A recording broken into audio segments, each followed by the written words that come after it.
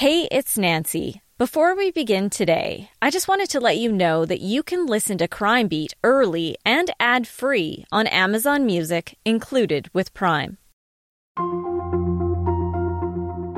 January 1st, 2009 was a particularly cold day in Calgary, with temperatures dipping to minus 30 degrees Celsius. The Bolsa Vietnamese restaurant was open for customers wanting to celebrate the start of a new year. Just before 4 that afternoon, chaos broke out. 2 masked gunmen entered the restaurant and opened fire. 3 people were killed in the hail of bullets. He was a complete innocent victim. Wrong place, wrong time. He didn't deserve it. He didn't deserve to be treated like that, to be chased down and to go through his last moments that way.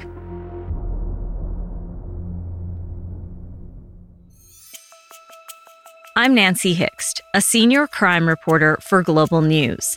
Today, on Crime Beat, I share the story of a group of friends who turned on each other, unleashing deadly consequences, which turned into an all-out war.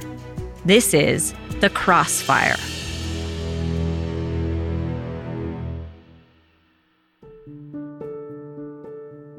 To write this episode, I went back through the archives of several decades of work for Global News. I found dozens of stories. In fact, I've likely done more stories on this case than any other in my entire career. I remember covering the arrests and court appearances of key players in the case, only to end up reporting on their murders. We knew if somebody got shot or murdered, we knew there was going to be another shooting within the next 12, 24 hours. That's Mike Shute, a veteran detective with the Calgary Police Homicide Unit. I introduced you to him in Season 4 of Crime Beat. He's an officer with extensive experience in forensic interviews, crisis negotiations, and he's also a longtime gang investigator. And this case has consumed a large part of his career. This isn't a 40-hour work week. This is 7 days a week and significant hours all day into the nights. It's quite a bit. But I think as a police officer, when we're able to go back and solve some of the most difficult homicides, or have an impact on that, it's what's your legacy? As a cop, I look at it and I say, what is your legacy? And for me, working with gangs and organized crime and having the impact on one group became what my legacy is. The fatal shooting that I described at the start of this episode was the result of a feud that began nearly a decade earlier. You'd probably go back into 98, 99. At that point in time, both these groups were one cohesive group of individuals, a group of males that were involved in small-time drug dealing. A lot of the guys knew each other from high school, or either went to the same school together, or they were in the same community area, growing up in the same area. So they were at one point mostly friends. But in the early 2000s, that group of friends had a falling out. All the information I had was the main cause of the rift was imbalance in who was distributing and who was running the small drug networks that they were involved in. That was the main key. But there was other incidental things that occurred. There was incidents over a girlfriend that we heard that one guy was dating a girl and the next guy ended up dating the same girl, and there was some animosity because of that. Basically, as juveniles, the whose side are you on, you with me, you with them type thing. And it became more of a division in this group. And then as they interacted, there was the assaults and, one-on-one fights and turned into more group fights. And that had led into now fights with baseball bats and machete attacks. Things escalated very quickly. Here's the staff sergeant of the Calgary Police Homicide Unit, Sean Gregson. Kind of came to a head back in February of 2002 when 2 groups were out at the bar celebrating a birthday, and Adam Mui was there with his brother at a karaoke bar downtown. And there's bad feelings between these groups. A fight breaks out outside of the bar. Adam's stabbed, his brother's injured. In the end of this whole altercation, Adam ends up dying here. Then, just months after that first homicide, in the midst of Christmas shoppers, shots were fired at a busy Calgary mall. According to court documents, this shooting precipitated the complete split of the group into two rival gangs. Here again is Detective Shute. Nobody really knows where the names came from. There is nobody that could specifically say that this individual or this group created that name. Nobody really seems to know. It just kind of morphed into the names, and they were recognized as the fresh off the boat, which essentially is newcomers to Canada, fresh off the boat, meaning a transport vessel bringing immigrants. It was my understanding of where it came from. And then it became the fresh off the boat killers when there was a division between the groups. Given both groups were involved in illicit activity, they became well known in the court system. Brian Holtby is a senior Crown prosecutor with Alberta Justice. He's been a lawyer for more than 43 years. He prosecuted gang members from both groups for drug offenses and then became heavily involved in organized crime prosecutions. It did start off as fresh off the boat. As time went on, members of the FOB didn't really like that name, so they began to call themselves Forever Our Brothers for FOB. But I always call them the FOB and the FK just as a shorthand. Investigators said after that first homicide at the karaoke bar and the split into the FOB and FK, there was instant animosity, violence, and an all-out war. When this war took place, it was something that really we had not seen before in Calgary. Detective Mike Shute said both sides were out for blood. And there was the drive-by shootings, which ultimately escalated into human hunting. Police said they found hit lists, complete with names and faces. And on the streets of Calgary, there were a series of very public executions. And these weren't confined to one specific neighborhood.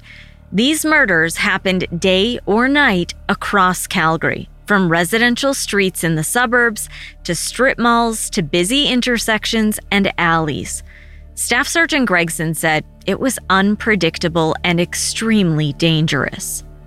These shootings are occurring in downtown locations where people are busy. They're occurring in people's front yards. They're occurring in the middle of the streets with other cars and families, and at gas stations where witnesses have children in their back seat of their cars. And in the crossfire, investigators said the gunman didn't always hit the intended targets. Police said Sophorn Kim, who was killed in a drive-by shooting in June of 2005, was not a known gang member. Just days later, his sister, MB Kim, spoke to reporters at police headquarters. He was just there at the wrong time, wrong place at the wrong time, and he was innocent for sure. Police said he was a passenger in the SUV that was hit by at least a dozen bullets. Just a couple of my friends called me because he wasn't answering his phone, and I went down because I heard there was another drive-by shooting because my friend drove by, and it was a CRV, and I known that his friend drove a CRV, so I went down, and that's how I found out. No idea. I don't understand why this would happen to him. He was the sweetest guy you could ever meet. He's always there for me, no matter what it was. It's been nearly 20 years since her brother was killed, and his homicide remains unsolved. Hey, it's Kaylee Cuoco for Priceline. Ready to go to your happy place for a happy price? Well, why didn't you say so? Just download the Priceline app right now and save up to 60% on hotels. So whether it's Cousin Kevin's Kazoo Concert in Kansas City, go Kevin, or Becky's Bachelorette Bash in Bermuda, you never have to miss a trip ever again. So download the Priceline app today. Your savings are waiting. Go to your happy place for a happy price. Go to your happy price, Priceline. Hi, I'm Christy Lee, the creator of Canadian True Crime. Join me for an immersive deep dive into some of the most thought-provoking true crime cases in Canada. Using facts curated from court documents, inquiry reports, and news archives, I carefully unravel and analyse each case, exposing the pitfalls of the criminal justice system that everyone needs to know about. Find Canadian True Crime wherever you listen to podcasts or visit canadiantruecrime.ca. Just over a month after Sophorn Kim was killed, there was another shooting. This one was a double homicide in July of 2005. Detective Shute said as police tried to anticipate their next moves, the gang members were out looking for opportunities to kill. That became their full-time role, was to locate and shoot and murder individuals. And it was very much, you kill my friend, I'm going to go kill your friend. Within the first 5 years, a dozen gang members were murdered. Funerals were held for each of them, many buried side by side in a cemetery on the outskirts of Calgary. There was a heavy police presence at each memorial. The risk of violence was high, even towards the media. I was threatened several times just for doing my job and covering these stories. Families would like you to leave. If you're shot, tough. They're threatening to shoot us? You betcha. The funerals also gave police a chance to track down wanted gang members. One member of the FK was arrested at a funeral I was assigned to cover. Prosecutor Brian Holtby remembers this particular case. The man was ordered to be deported in 2004 for serious criminal behavior. A fellow by the name of Jackie Tran, who was an early senior figure in the group. He was deported to Vietnam after years and years of immigration proceedings. I attended those hearings, and I was at the airport when he was deported in March of 2010. What's that? Are you going to try to come back? Yeah. I've always wondered if he managed to sneak back into Canada. He has seemingly disappeared without a trace, though sources told me they believe he remained in Vietnam.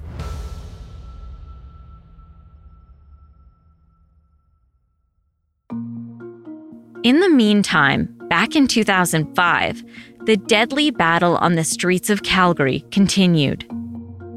Detective Mike Shute said they used every possible method to disrupt the gang war and stop the violence. But it was a challenge. It became a race against time for the police to try to suppress the crime as we know that they're happening, as well as trying to actively work on the investigations from a multitude of angles, whether it's drug trafficking, gun trafficking, breaches, new conditions. These two groups, they were sophisticated in some ways in that not only were they involved in the drug trade, but they also had access to lots of weapons. They were hiding weapons in secret compartments and all kinds of other things that they were doing to try to defeat law enforcement. That's Superintendent Cliff O'Brien, another veteran Calgary police officer. He investigated these gangs early on in his career, from a street constable through as a detective in homicide and up through the ranks to superintendent. He said major players were arrested for drug or weapons offenses only to be released on bail soon after.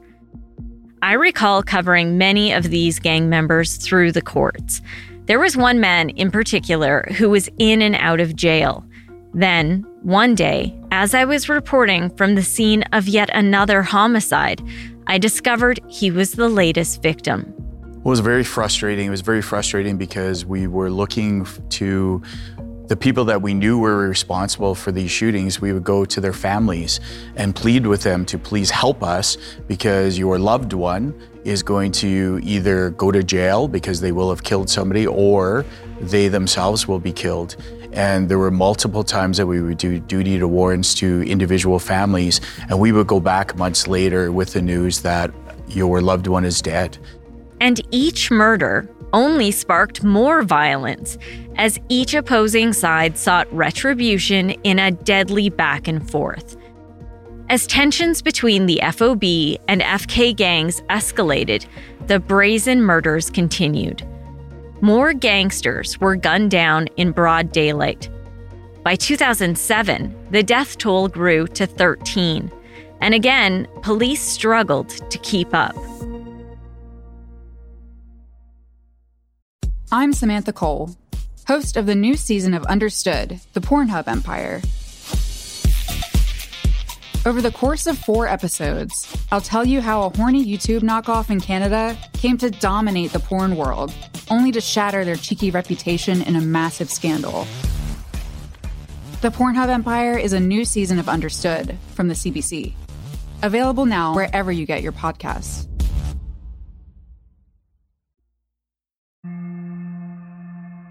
Superintendent O'Brien said concern was growing that innocent bystanders would get caught in the crossfire. You could be walking your children on the street. You could be sitting in a restaurant, which happened, and you could be near, beside, behind, just walking in, and there's a shooting that takes place as one group tries to target somebody from another group, but again, you could be injured or your family could be injured. So it became a very high priority for us to not only suppress the shootings and the activity that was going on, but also try to identify who's responsible and put them in jail. You don't want to be telling the community that it's unsafe to be here. This is our community, it should be safe. But because of these 2 groups and their actions of those people, it wasn't safe. And it was very, very frustrating because we were struggling to get a handle on it. And then the worst fear came true. Here's Homicide Staff Sergeant Sean Gregson. This was in October of 2008. Again, it's a typical night out where people are out celebrating a birthday and go out for the evening with friends. And after they're at the bar, a group of people decide that they're gonna go get something to eat. So the group travels up to the Food Inn East restaurant. It's after hours. The restaurant is actually locked from the inside so that the patrons can finish their meals in there. A typical night out with friends, and all of a sudden 2 people come into the restaurant with guns. Numerous shots are fired at this table, resulting in 2 people dying, 2 additional people being injured, one with life-altering injuries. The investigation revealed that members of the FOB thought a member of the FK was in the restaurant. But Detective Shute said it's believed the FOB got wrong information and innocent people died, including Tina Kong and Kevin Sess. She should not have been a victim of a crime, and no more should have Kevin. It was suspected that they had some associations or some relationship with the FK side, but there was nothing concrete, nothing confirmed. Tina was a nursing student that happened to be out celebrating with some friends that night as well.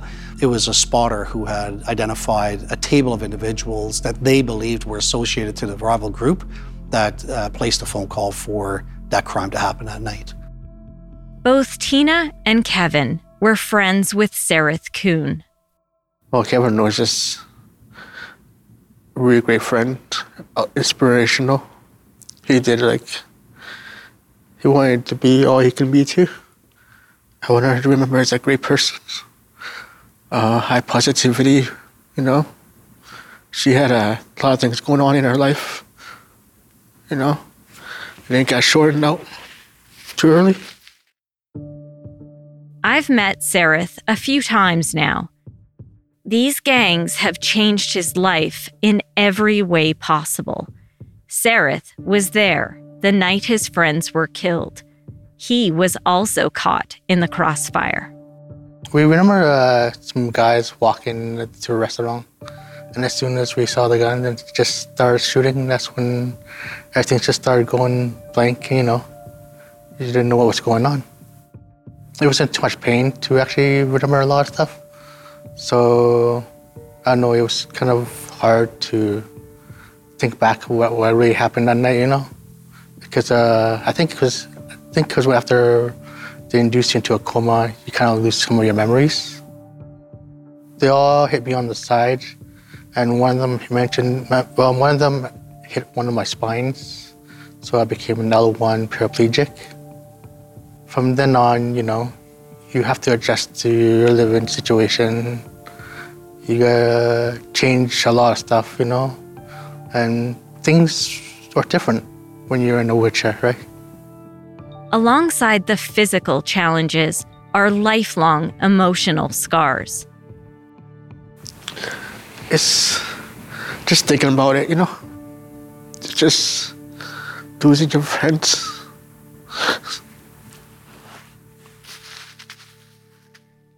Sadly, they weren't the last victims of the collateral damage. Which brings us back to where I started this episode at the Bolsa restaurant on January 1st, 2009. That's when Samoan Canadian Kenny Sua braved the bitter cold and went out to eat to celebrate the start of a new year. The first restaurant he went to was closed, so Sua headed to the Bolsa Vietnamese restaurant in southeast Calgary. Sua was sitting alone eating his meal when gunmen entered the restaurant. Staff Sergeant Gregson describes what happened next.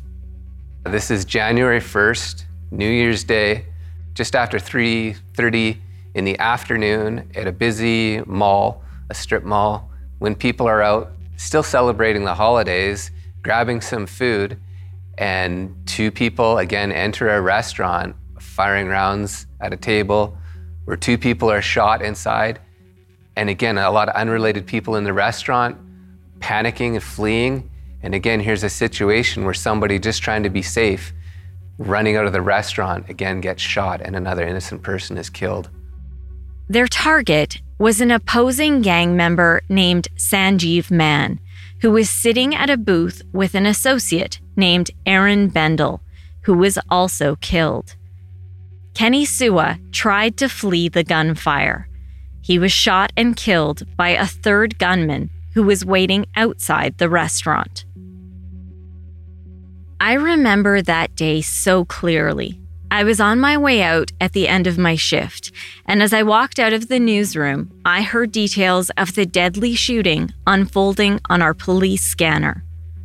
Instead of going home, I hopped into a news vehicle with my photographer and raced to the address. When I arrived at the scene, I started gathering details of the deadly shooting. It wasn't long before I learned a completely innocent bystander had been shot and killed. Kenny Sua was originally from Samoa and became a Canadian citizen 5 years earlier in 2004, and he was just weeks away from surprising his brothers with a visit back home. His entire family are devastated. Anyway, I just really feel for them, because they're not here to look out, to look out for him and to remember him. And it's like a foreign country, and his parents have been here twice, so they know Canada, but it's supposed to be a safe place, and they probably thought their son was safe. That's Lenny Folden, Kenny Sua's ex-wife.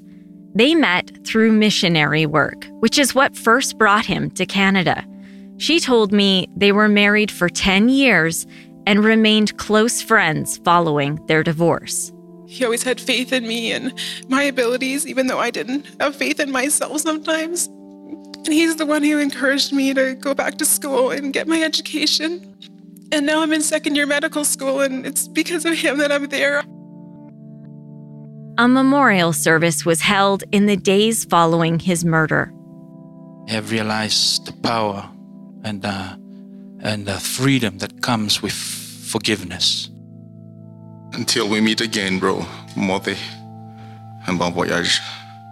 Rest in peace.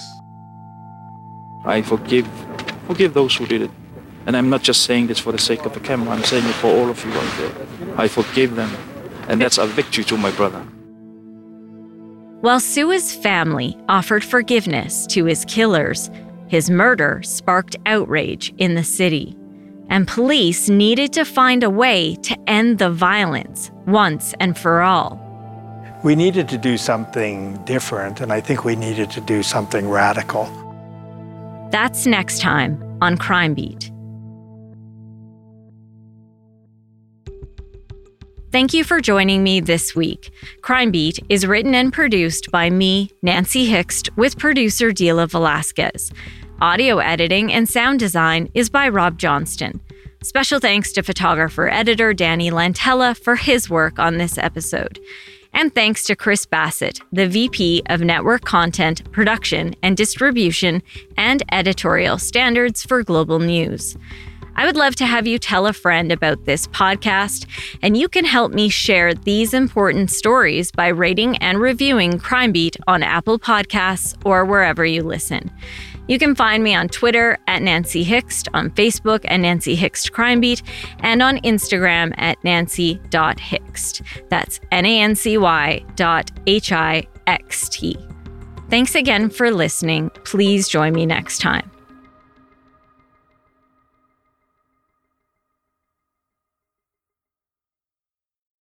Hi. Her name is Elsbeth. Elsbeth Tassioni. You know her as the offbeat but brilliant defense attorney from The Good Wife and The Good Fight. You've been a very busy little bee. Buzz, buzz. Now she's in New York with the NYPD. This is very different. Better. But still using her unconventional ways to find the truth. Are you trying to sniff me, Miss Tassioni?